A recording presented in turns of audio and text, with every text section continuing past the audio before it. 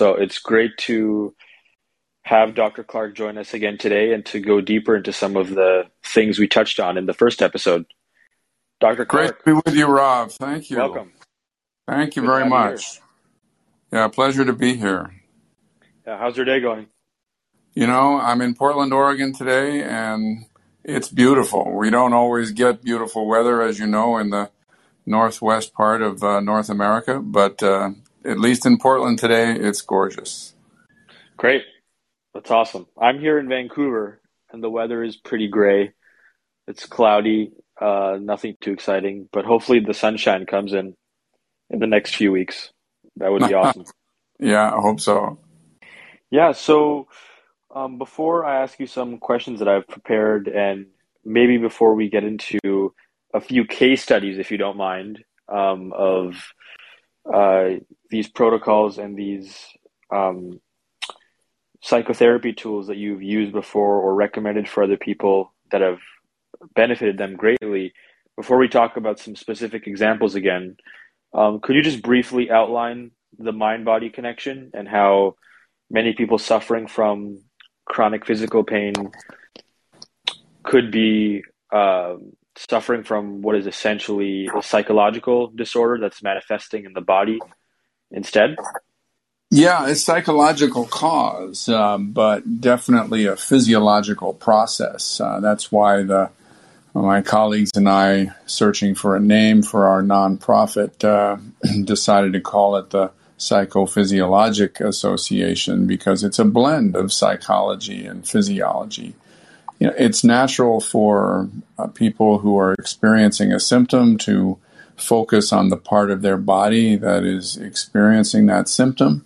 It's also how most healthcare professionals were trained, is to, look for the organ or the body part or the structure that is responsible for the symptom at the location of the symptom. But it turns out that a substantial fraction of people who are suffering an illness or chronic pain, the symptoms are being generated elsewhere. They are, in fact, being generated by the brain. The classic example, and we probably talked about this previously, is phantom limb pain, where a person can feel pain at the location of a limb that has been amputated, a limb that is no longer there. And the only place pain can be coming from in that situation is the brain.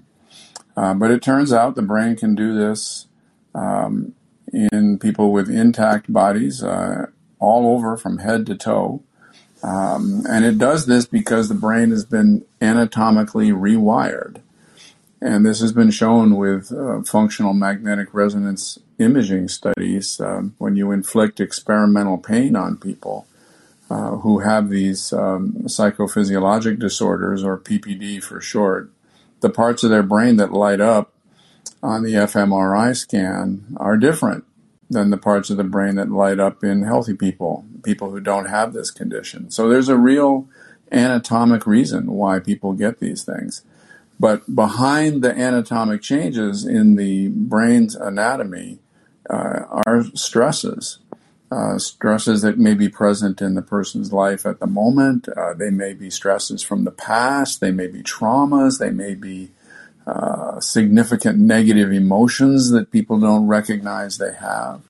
They might be triggers of some kind, but some kind of psychological stress. And again, there are many different kinds that can be responsible. But if we can identify what those stresses are, we can almost always treat them successfully. And then we see the person's symptoms improve, sometimes dramatically. So it's a branch of medicine that has not received the attention it deserves. There are tens of millions of people in North America that suffer from this. It's entirely treatable. And we've known about this, for a long time. There was a famous speech at Harvard 100 years ago where all of this was laid out. But we've lost sight of that wisdom in the tsunami of technology that's overtaken healthcare. And my colleagues and I are trying to get us back to that, trying to get us back to the basics of assessing people for the stresses in their lives. And getting very rewarding success when we do that. And how can one know that the cause of their chronic pain is something psychological rather than physiological? What are some of the key signs? Yeah, we wish we had a blood test that could give us that answer. But, it all starts with going to your doctor and getting the diagnostic test to make sure there isn't an organ disease or a structural abnormality. Now, if you take everybody that goes to their physician for a symptom, whether it's chronic pain or something else, about 40% of them, just right off the bat, before any tests are done, 40% of them will have a psychophysiologic cause for their symptoms, a brain-generated symptom. And if they get the usual diagnostic tests for whatever symptom it is that they have, and those tests don't show a structural abnormality or an organ disease, then that probability of it being a psychophysiologic disorder goes up significantly. It also goes up if the person has more than one symptom at a time, especially if those symptoms are in different parts of the body or have a different quality to them. If their symptoms migrate from place to place, that's another clue that it's a PPD going on, a psychophysiologic disorder. If the symptoms are not flaring up consistently, that's another clue. In other words, if you are sitting in a chair in the office and your back begins to hurt and gets worse and worse as you're sitting there, but you can sit in a chair at home and feel fine. Or if you have symptoms during the course of your life, but not when you're on vacation, that would be another clue that you've got a psychophysiologic cause. So there are a lot of them. We've got a questionnaire on our website. Website is endchronicpain.org. That's got 2 questionnaires at the moment. We're going to boil it down to 1 questionnaire in the near future that can help people figure out if their symptoms fit the usual context that we see in people with a psychophysiologic cause. The first questionnaire, the more of those questions to which you answer yes, the more likely it is that you have a psychophysiologic cause for your symptoms. And the second questionnaire is one that looks for hidden stresses in people's lives, stresses that are not fully recognized, or the magnitude of the stress a person is coping with is not fully recognized. And the higher your score on that questionnaire, again, the more likely it is that you've got a psychophysiologic cause, especially if your doctor can't find a problem, or if you're not responding with improvement to the usual treatments that are expected to bring about improvement. Interesting. I also just want to say that a few people contacted me before this episode and they had some questions, and one person as well who right now has some questions. So anybody who's listening right now who wants to ask any burning questions, feel free to come on the stage. I've invited everyone to speak, so you can come and do that right now if you would like, and pose your questions to Dr. Clarke. I think Pedro had a couple of questions here. Yeah, you bet. All right, Pedro. Hey, Dr. Clarke. Can you hear me all right? Yeah, Pedro, coming loud and clear. I just had a quick question with regards to sort of misdiagnosing or at times I tend to think that, sometimes I can have it all figured out and I have the exact psychosomatic issue that's going on, and was curious if you think that there is sort of some risk or if you've heard of people who can actually sort of misdiagnose themselves and potentially do more harm. Is that something that you've found in your practice? Well, you definitely don't want to be diagnosing yourself or consulting Dr. Google, as so many people do, right, as your only way of figuring out what your symptoms are or what's wrong. You really need to have a professional healthcare evaluation, diagnostic testing, to get as much certainty as we can that there's no organ disease or structural abnormality responsible. And even then, I mean, I have patients where we don't find anything with the initial testing, and we begin using the psychological treatment techniques that have worked with thousands of my patients over the last 40 years. But if the patient doesn't improve the way I expect them to, then I have to rethink it, and I have to decide, well, have I missed something?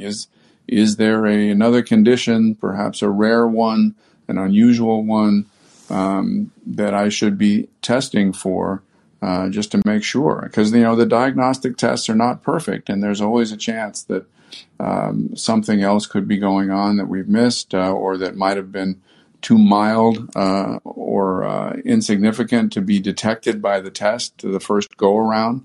One of my patients was the mayor of a small town, in my community, near my community, and he had tests for 2 years where nothing showed up, and the psychological treatments for the stresses he was struggling with weren't helping him. So we went back and we did one of the same tests he had before a second time, and we found an ulcer that was cancerous that simply had not been there before.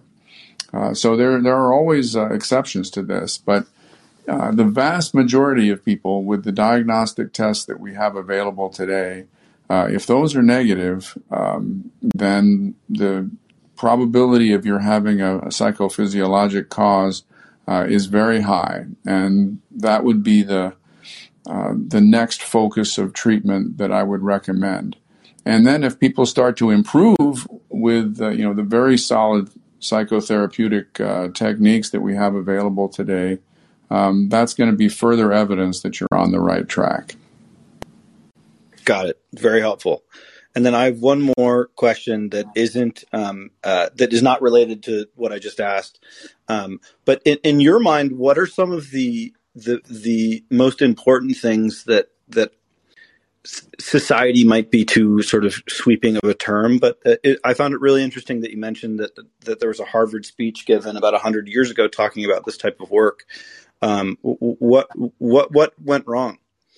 Yeah, it's a good question. The hardest thing, I think, is that when we train healthcare professionals, we kind of divide them into people that focus on organs and structures and people that focus on psychology. And there really isn't much overlap in the training of the two, even though the mind and the body are intimately connected. I mean, anybody who's ever blushed with embarrassment, anybody who's ever felt a knot in their abdomen when they're in a tense situation knows that the brain and the body are connected, the mind and the body are connected. But we don't train our healthcare professionals that way. The medical folks don't learn about the psychological issues that can cause, real chronic pain or, bowel problems or dizziness or visual disturbances. There's a whole long list of physical symptoms that can be caused by stress, but we don't teach our medical professionals that. And then on the other side, the mental health professionals are very well trained in dealing with mental health disorders, but when it comes to people who are having physical symptoms, that's kind of where they draw the line. That hasn't been part of their training. When they hear about somebody who's got a physical symptom, their first inclination and their second and their third inclination is to send them back to their doctor for further evaluation. So patients with PPD fall into this giant blind spot in the healthcare system because the two groups really need to have more education in each other's areas of expertise so they can collaborate. And that's starting to happen. I mean, I'm with an organization called the Collaborative Family Healthcare Organization, and that's what they're all about, is having mental health people right there in the clinic with the doctors so that they can both see the same patients at the same time and collaborate with each other, teach each other about their areas of expertise.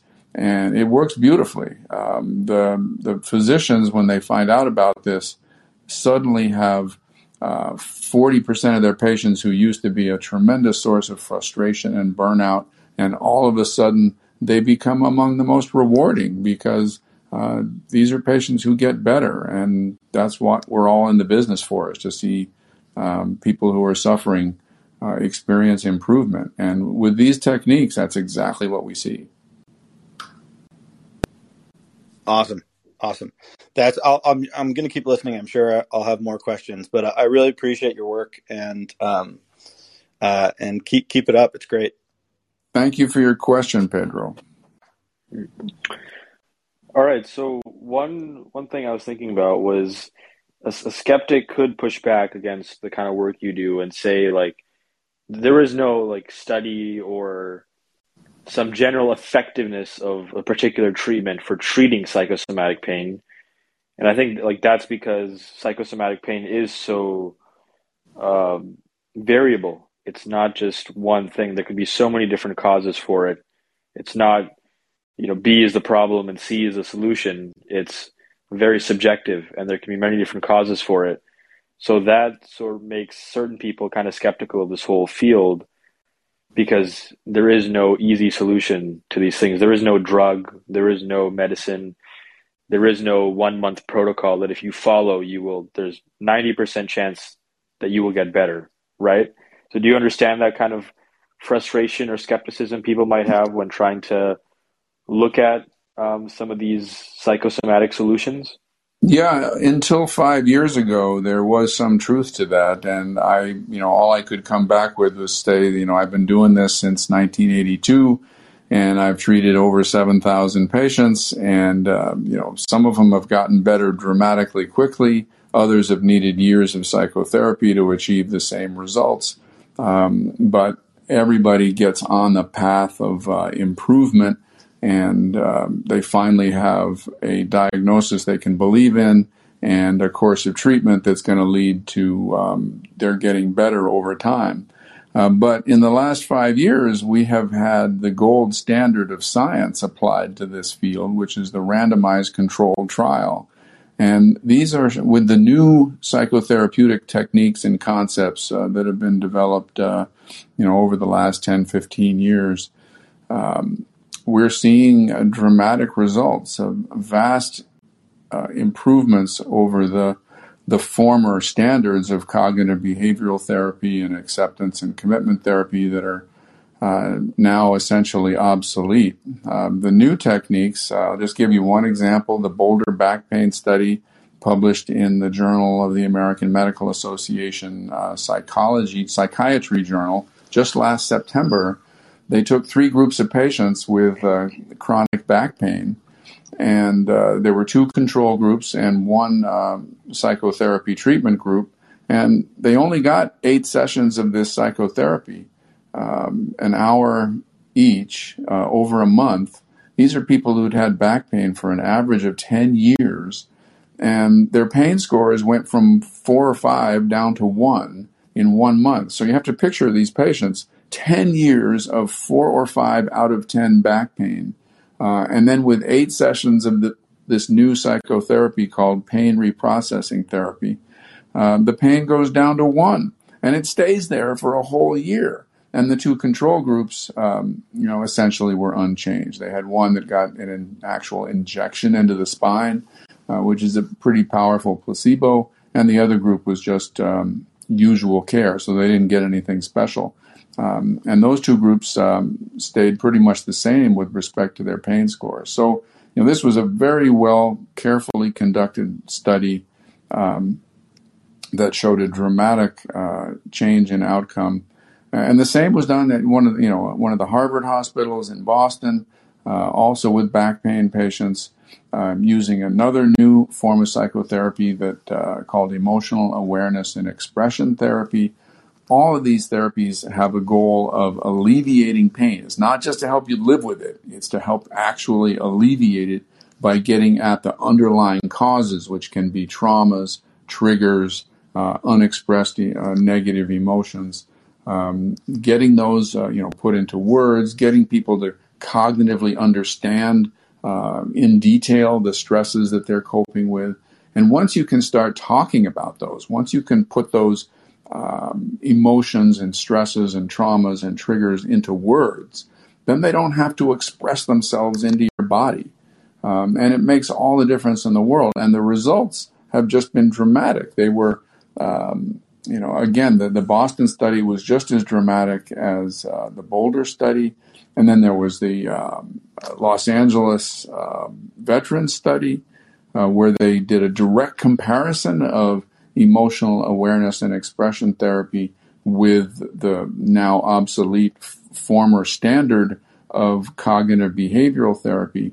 And again, the percentage of patients, and these were older male veterans, people in their 70s, extremely difficult group of people to help. And the benefit of the new form of therapy was 8 times better than the cognitive behavioral therapy. The percentage of patients that reached the level of improvement that they were shooting for was 8 times higher. It was 42% versus 5%. Nothing like this has ever been seen in pain research before. And it's all because we're going after, like I say, the emotions, the stresses, the traumas, the triggers, helping people to see those things in their lives, the role that they're playing in their lives. The role of adverse childhood experiences is huge. A majority of my patients suffered treatment as children that they would never want for their own kids, for example. And when we help people to see that, see the long-term impact that it's had, begin to put those concepts into words, symptoms improve. It's amazing. It's truly wonderful, and that's why I've got such a passion for this work. And the Boulder back study that you mentioned, that's with Alan Gordon, correct? Alan Gordon and Christy Wheatley were the 2 therapists who did the treatment. The leader of the study was a psychologist named Yoni Ashar, who's coming back to the Denver area to practice, and he's going to do more research in this field. It was a whole team, and then the research scientist who was directing it behind the scenes was Tor Wager, who's currently at Dartmouth, I believe, who's done landmark research with functional magnetic resonance imaging study, imaging of the brain. And his part of the study showed that the psychotherapy actually changed brain anatomy in the Boulder back pain study. So this new form of psychotherapeutic treatment was reversing some of the neuroanatomic changes that were responsible for pain. Wow. That's incredible. But in the Alan Gordon method that was used in this study, that doesn't go into any depth in emotions or traumas. Am I right? The pain reprocessing therapy, that's all about changing your relationship to the pain and dissociating the pain from your feelings and your thoughts about it. So those extraordinary results in that study were only for changing your perception of the pain, but did not use any sort of therapies to reprocess one's childhood or previous traumas that they've lived. Is that correct? Well, there wasn't a direct focus on that, but the process of pain reprocessing therapy often leads to some of that with many of the patients, because they're being asked to recognize that the pain they're experiencing is not coming about because of damage to their body, that the pain is generated by the brain. And once you recognize that process is happening in your body, you can't escape the idea that something has caused your brain to be rewired in this way that is producing these symptoms. And that leads people to start to think about the stresses in their lives that may have been responsible for their brain being rewired.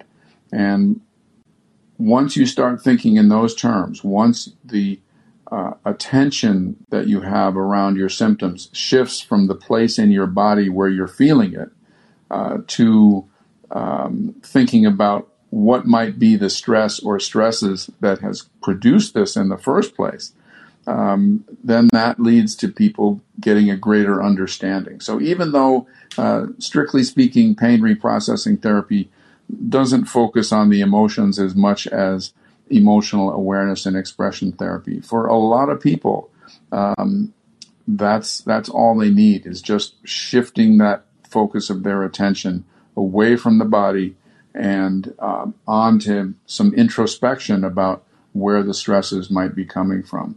And the treatments that are working for people in this field have kind of a spectrum to them. Some people will improve, for example, just by reading a book on this topic, and there are a number of them now that are evidence-based and that can provide people with highly useful information. Other people, need one of these forms of psychotherapy. Pain reprocessing therapy is kind of the first level, one of the simplest forms of treatment.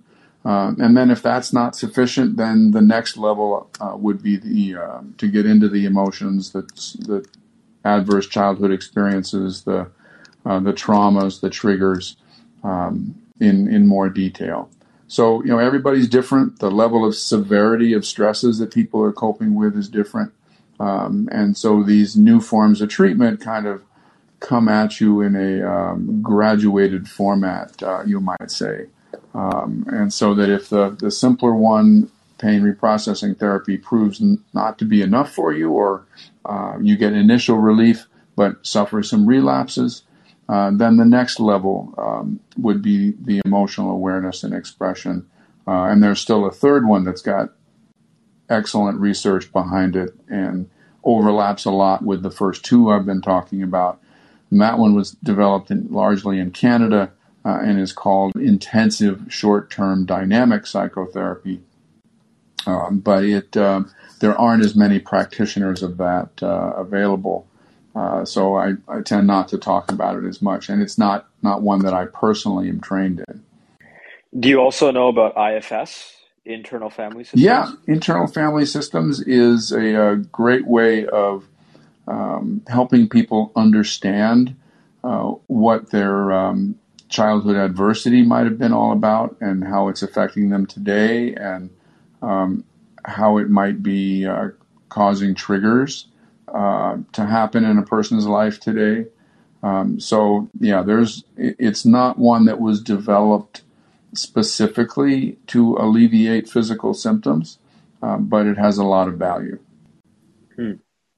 And one question that I had that I've been thinking about quite a bit is I follow a very contemplative kind of meditative path, spiritually and psychologically.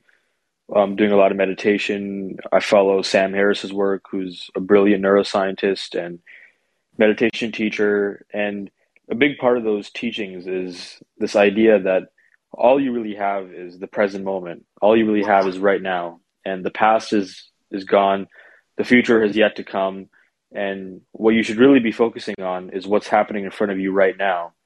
And if you're being bothered or disturbed or paralyzed by some past event, instead of being stuck there and trying to work through something that's already gone, you should be staying in the present moment. And same applies to the future.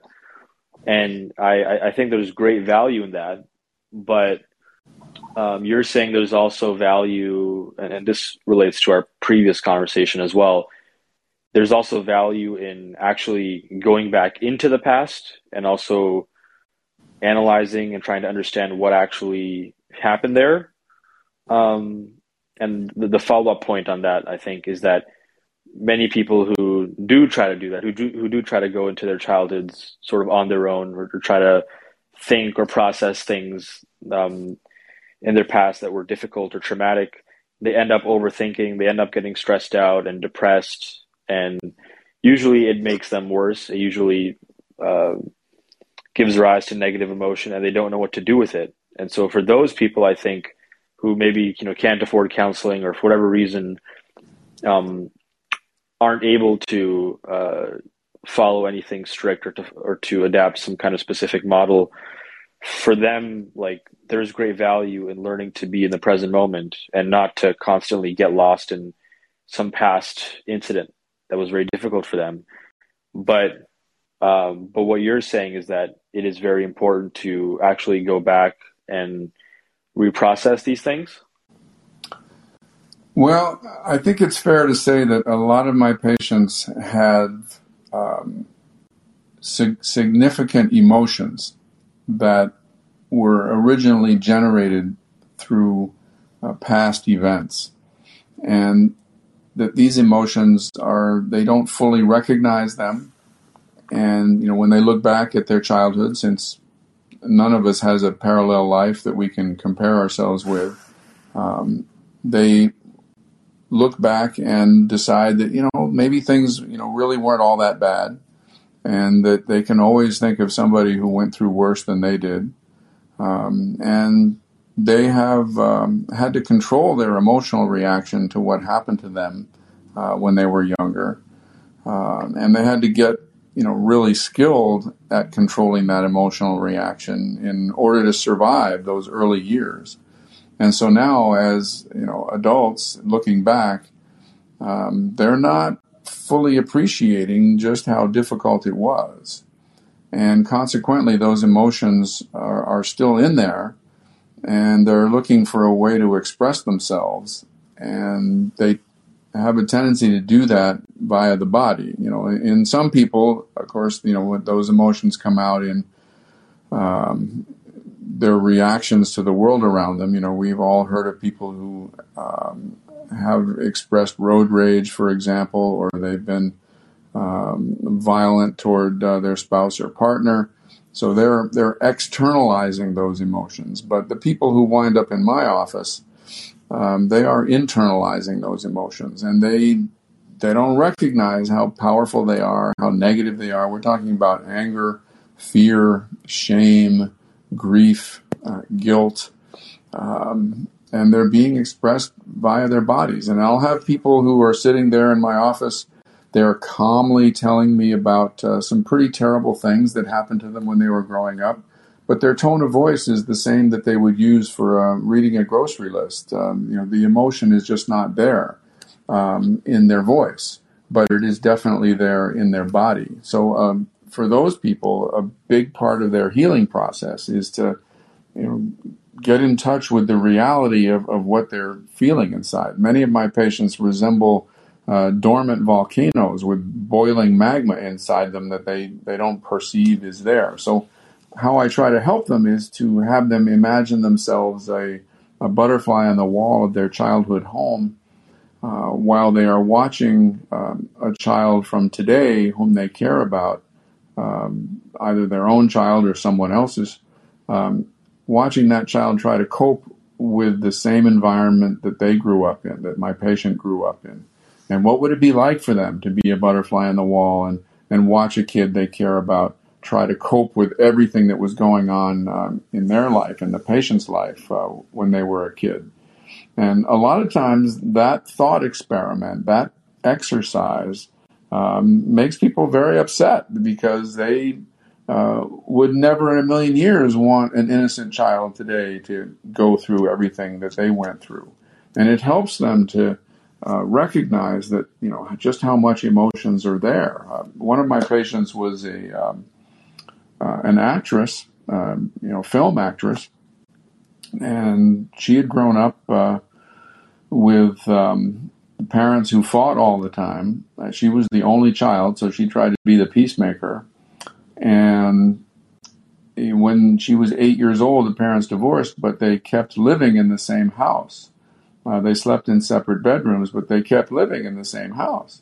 So the situation for her wasn't any better. And she kept minimizing how difficult it was. Even though it was 15 years of trying to be a peacemaker and failing at that on a regular basis, tremendously stressful.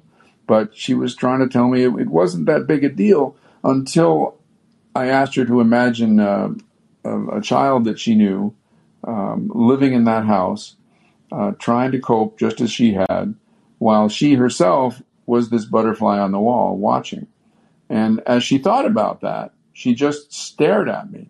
She was a very verbal person, but didn't say anything for a minute or two, and then finally admitted that after watching that kid try to cope for a week or so, she would shoot herself. That's how difficult it would have been for her to have to watch that. So the emotions finally were there that she could connect with and understand. And that was the beginning of a dramatic healing process for her.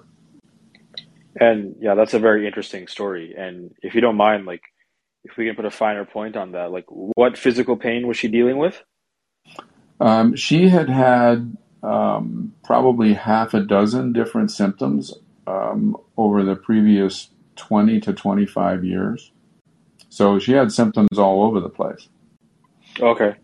And then she came to But you, and then there was nothing structurally wrong with her. You did all the tests and thoroughly screened her.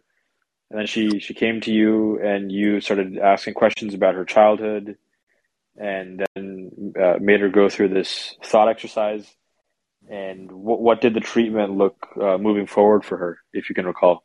yeah, everybody's treatment is a little different, but in her case, there was I asked her to journal about the thought experiment that we had done.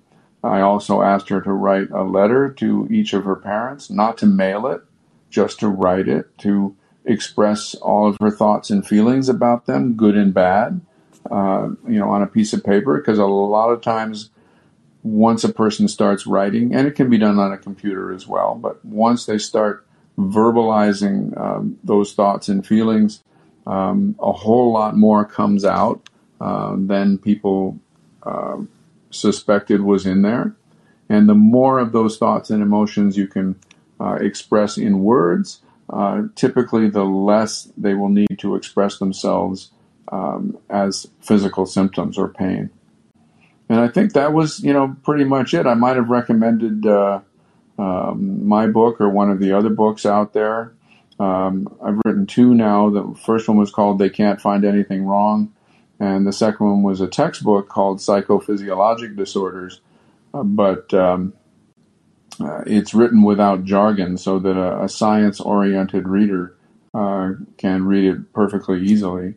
And then today, I didn't have this when I saw that patient, but there's an app. Here we are in the 21st century, and there's a wonderful app called Curable, which has the best ideas from me and probably a dozen of my colleagues around the country and in Europe that they've incorporated into an outstanding user interface. And it's kind of like having a therapist in your smartphone. I've just downloaded it. Thank you for the reminder. Okay. I'll see how that works out. I look forward to trying it. Yeah, they are very careful with to stick to the science-based stuff. There are so many scams out there in this field.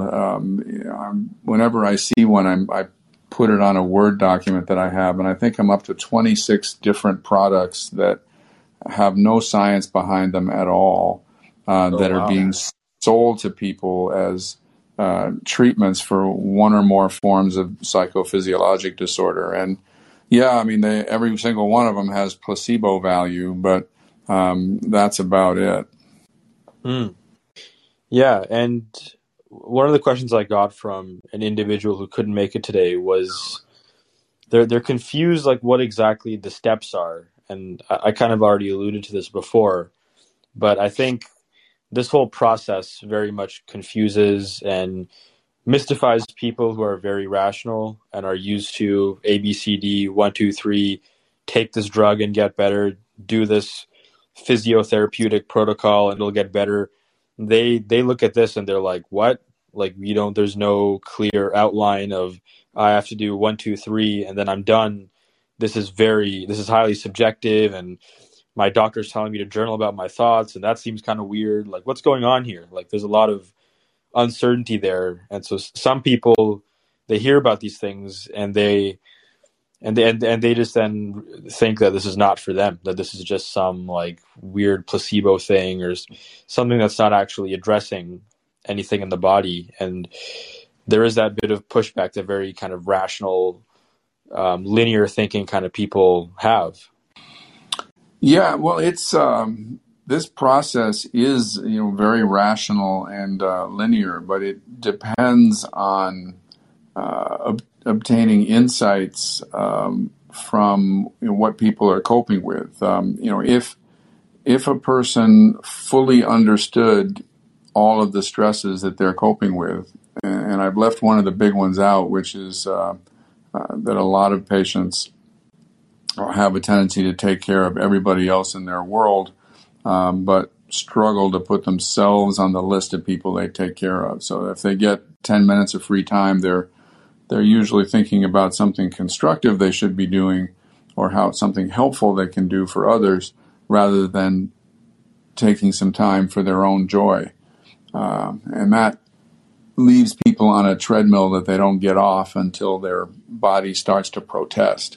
So that's another common source of stress-related physical symptoms. But my patients typically don't recognize the magnitude of what they're coping with. So a lot of this depends on getting some insight into realistic insight into what stresses you have that you're struggling with, and which are the biggest ones that you should go after first. And my book has an organized approach to how you diagnose this, a linear approach. The textbook has this. A lot of the other books that we have listed on our endchronicpain.org website under the resources tab are also, again, organized to help people understand what it is they're coping with. And once you understand the stresses, then you can treat them. You can find ways to reduce them. And in some people, it's a rapid process. Once they see what's going on, they get better quickly. The executive director of our nonprofit suffered up to 20 symptoms at a time for 2 years and was cured after reading one book on the subject in about 7 days. Wow. And she's gone on the record with this, and her account of this was recorded for our conference last fall, which is also on our website. That's an extremely fast turnaround. The first story in my book was a patient who was hospitalized 60 times at a major university hospital in the United States with no diagnosis. 15 years of being hospitalized on a regular basis, and they could not figure out what was wrong because they were, focusing on her body and what organ or structure might be the problem. But it was stress that was a problem. And again, she wasn't aware of what the stress was. And as soon as we found out that there was a direct connection between a particular stress in her life and her symptoms, and I showed her, undeniably that there was a connection there, that, she had this light bulb moment where she stared up at the ceiling and said, "Oh my God, I can't believe it." And she never had another episode after that. I love the instant cures. I wish I could cure everybody so quickly. I mean, to be honest, the other end of the spectrum of my patients are people that needed years of psychotherapy to achieve the same outcome. But, everybody that starts down this healing pathway of identifying and treating the stresses knows that they're on a pathway toward recovery, whether it's going to be fast or slow. And I'm just curious, you mentioned another interesting story. Again, this person, what physical symptoms did they have? And what was the stress that you identified that you thought was undeniably causing these intense physical symptoms? Yeah, that patient was a 50-year-old woman with attacks of severe dizziness accompanied by nausea and vomiting. She would have 6 to 10 of these attacks annually. They've been going on for 15 years. and about half of the attacks were severe enough that she would need to be in the hospital because she couldn't keep anything down. She saw a dozen specialists, and again, this is a major university hospital. These were, outstanding doctors. She saw a dozen of them, and then in the third year of her illness, she saw a psychiatrist. And as I mentioned earlier, mental health professionals often are not familiar with the kinds of stress issues that can make people physically ill as opposed to giving them mental health problems. And he completely missed the diagnosis, which was that her mother had been verbally and emotionally abusive towards her ever since she was probably 3 or 4 years old. And it was still going on. The woman is now 50 years old. Her mother's in her 70s. And mother is still verbally and emotionally abusing her. So that was, a major clue, and I knew that had to be connected to her illness because it was, you don't often hear about child abuse that continues on until the person is 50 years old. So that had to be it. But the question was to figure out how I could demonstrate this connection to her. And that turned out to be very straightforward because although most of her attacks took place in and around her home community, there was a town about 45 minutes from where she lived that would always trigger one of her attacks. It never failed. And the connection was that the only time she ever went through this little community was when she was on her way to visit her mother, who lived several hours further down the road. So what was happening was she'd get in the car for her, pretty much annual visits to mom, abusive mom, and she starts driving. Her husband's driving, and she's sitting in the car, and they're going to visit. And she starts thinking about how horrible this visit is going to be because she's just going to get abused the whole time she's there. And by the time she gets 45 minutes down this road, she's physically ill. Her husband has to pull the car over, and she's vomiting all over the guardrail. And so I described this to her exactly the way I'm describing it to you, as why I thought this town was triggering her attacks. And she was skeptical until I asked her, well, what happens if you drive 45 minutes in some other direction? And the answer, of course, was absolutely nothing. As long as she wasn't going to visit her abusive mom, she was fine. And so there was no doubt at that point about what the trigger was for her symptoms. And that left the only remaining detail to explain was why she got so many attacks in and around her home community. And her husband answered that one. He'd been sitting there listening to us talking, hadn't said a word up to that point. He was staring down at his shoes, thinking it was all going to be a waste of time. And he finally looks up and he says, she used to get a lot of her attacks after she would talk to her mother on the phone. And so there was, yet another connection to the abusive mom and the enormous emotional tension. You have to have, as a physician, a certain amount of empathy skills to recognize that, any person who's gone through 47 years of verbal and emotional abuse is going to have some emotional tension. But if they're not consciously aware of it, if they don't know how to put it into words, it's going to express itself via the person's body. And once she saw that connection, in her case, that was enough. She was able to talk about it with me. It no longer needed to come out via her body because now she could think about it. She could journal about it. She could write about it. She could talk to her husband about it. She could set boundaries with the mom so the mom would no longer impact her in this way. She called me a year later and said she'd gone through the entire year with no episodes. She'd even been able to pass through this little town with no difficulty. So wow. It's kind of a long story, but it's a good illustration of what this process of diagnosis and treatment is like for these patients. Mm. And I remember actually you told the story last time on the podcast as well. But this story is just so incredible, it's worth repeating 100 times over. So I appreciate you telling that story again. And it was just as interesting the second time round, and still unbelievable, and I'm still kind of incredulous. But um, when it comes to the treatment, like let's say somebody who has childhood trauma, let's maybe put a finer point on what can be done. So, like journaling, doing things for your own joy, like you said.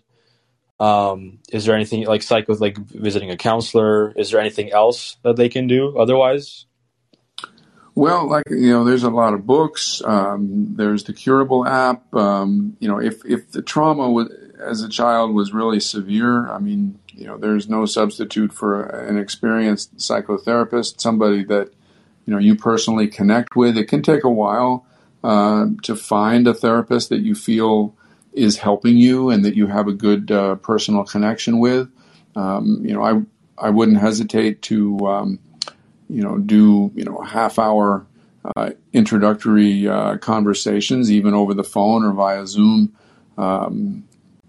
with a prospective therapist to make sure you feel good about the connection with them, because this is, obviously intensely personal stuff, and you need to feel heard. You need to, feel trust for the therapist to get the maximum benefit from it. But the goal is, again, if you've got a tremendous amount of negative emotions towards someone for whom you also still care. I mean, the patient I just described still had care for her mother, still, was hoping for a degree of reconciliation with her mother, and that was, part of the reason why the emotions remained buried for so long. And so it's very difficult to realize that you are, in many cases of my patients, just hopping mad at somebody that you also care about.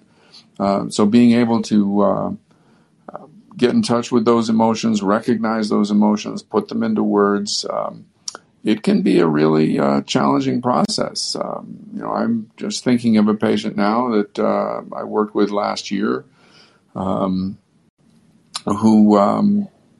had been repeatedly mistreated by her dad, basically throughout her life.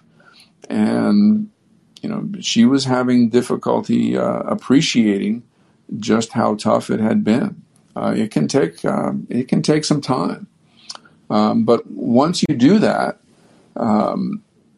once you're able to have these emotions felt in a way that your thinking brain can work with them and you can put them into words, then they're not going to need to express themselves via your body any longer.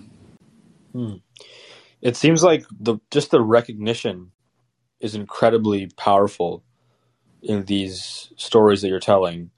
Like, what do you think is going on? Like, just like I hear this over and over again, and it still sparks a bit of uncertainty and skepticism on my part. Like, just like recognizing your trauma and understanding the toll it had on your mind and your body.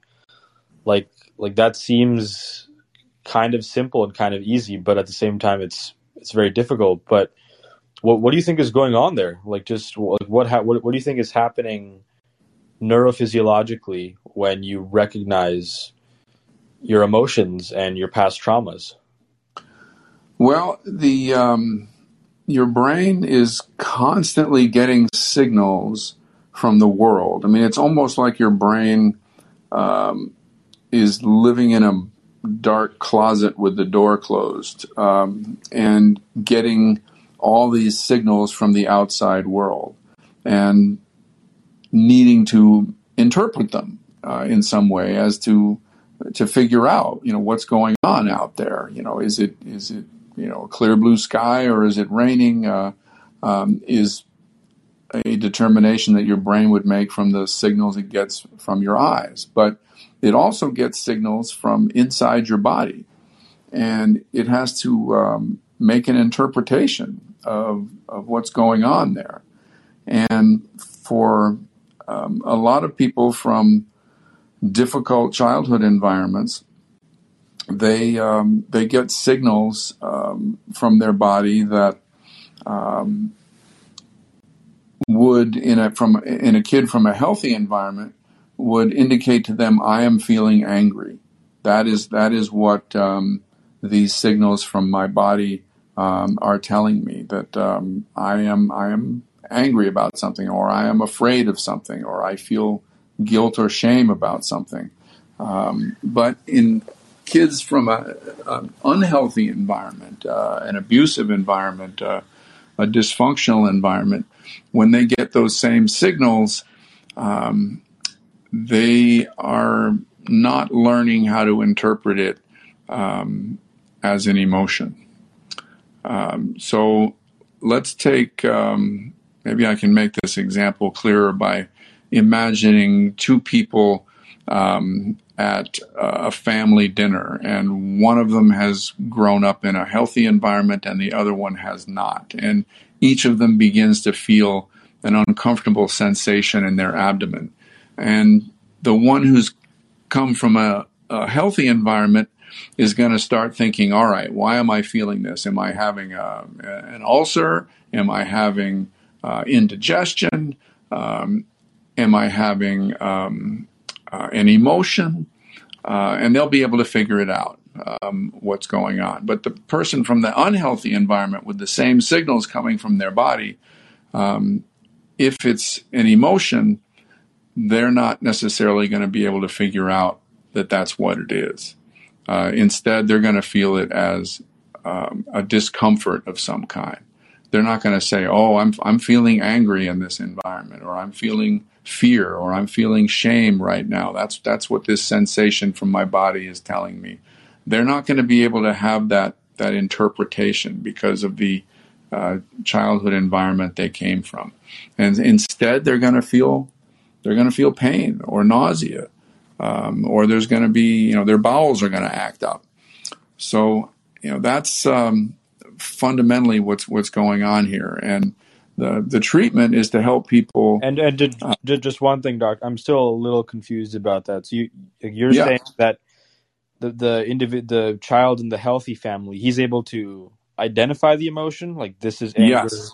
this is Yeah. fear, this is anxiety, and the one in the unhealthy situation won't be able to identify it. And they're going to feel it as, a discomfort, pain, nausea. It may manifest as, bowel problems. It's going to be interpreted as something physically wrong, even though it's an emotion. The brain is not able to draw the correct conclusion because they didn't learn about those conclusions from their childhood environment. Interesting. Can you hear me still? I can now, yes. Yeah, sorry, my mic wasn't working there for a second. Okay. And when it comes to, again, the solutions for this, you talk about journaling. What do you think is happening there? Why is that so effective, of being able to express your thoughts in words? Like you talk about how, like you kind of vaguely talked about when you do that, then it... I lost you again, Rob. looks like I'm having Wi-Fi issues. Am I back? Yes, you are. Okay, if something happens again, then my friend Pedro is going to take over. All right. And you do have to go by around 5:15, unless somebody has any important questions to ask. But since I'm having issues, maybe I'll just get to the more important stuff. First of all, I was asking about journaling. What is happening sort of neurophysiologically, you think, that's so important? Yeah, I usually have people journal after doing a thought experiment, either the one about the butterfly on the wall, or maybe journaling about what they would say to a child who had survived what they survived. But the goal here is for people to put emotions into words. And writing has an ability to help people connect with ideas and emotions. And you write one down, and another one has a tendency to come to mind. There's a variation on this that my colleague Dr. Schubiner recommends and that I use myself, where a person will spend 5 or 10 minutes writing down their thoughts as quickly as possible about an emotionally significant person or event. They'll write words, phrases, sentence fragments, scribbling them down with no rhyme or reason, no punctuation or worry about spelling or grammar, just to get as many concepts onto a page as they can in a short space of time. And the process is designed to bypass the thinking part of your brain and try to reach the unconscious and just let those words, phrases, thoughts, emotions flow onto the page as fast as possible. And then once you've done that and you've finished that process, take a step back, look at what you've written, and then start writing complete sentences to see if you can make sense of everything you've just scribbled down so far. Oh, we've lost you there. Oh, sorry. Okay, now you're back. All right. That can be a very useful exercise for connecting you with emotions you didn't know were there. But I've seen, that unmailed letter. When you write a letter to someone who mistreated you when you were a kid. Again, not to mail it, just to write it. And so many of my patients have had tremendous therapeutic benefits from that. One of my patients took the letter that he'd written to his father's grave and read it to him. He said it took him 4 or 5 hours to read the whole thing, and by the end, he was shouting. But after he did that, he was physically much, much better. Looks like I'm having some issues, so I think Pedro's going to take over here. If it shuts me off, then he'll just continue. But I did just, the last question I had was about joy. You mentioned a lot about doing things for the joy of just doing them. Why is that so important? Like, what does that do to somebody who's struggling with this pain? Well, it does a couple of things. Number one, it teaches you that you are worthy. A huge issue for many of my patients is their self-esteem. They've been made to feel like second-rate human beings, often for their whole lives. And once you decide that your early life was the moral equivalent of being born in a dangerous wilderness, then you can recognize that it took heroic perseverance on your part to emerge from that, to get through that. And once you can start thinking of yourself positively in those terms, then you can find a way to take a block of time every week on a regular basis to find activities that have no purpose but your own joy. And that's a huge stress reliever. It's also an affirmation that you are worthy of doing this for yourself, that you're putting yourself on the list of people you take care of because you deserve it, because of how much you've gone through and overcome. And that begins to support a 180-degree flip in your self-image from negative to positive. And that makes a huge difference in all of these areas that I've been talking about therapeutically. And the taking time for your own joy is a big part of that.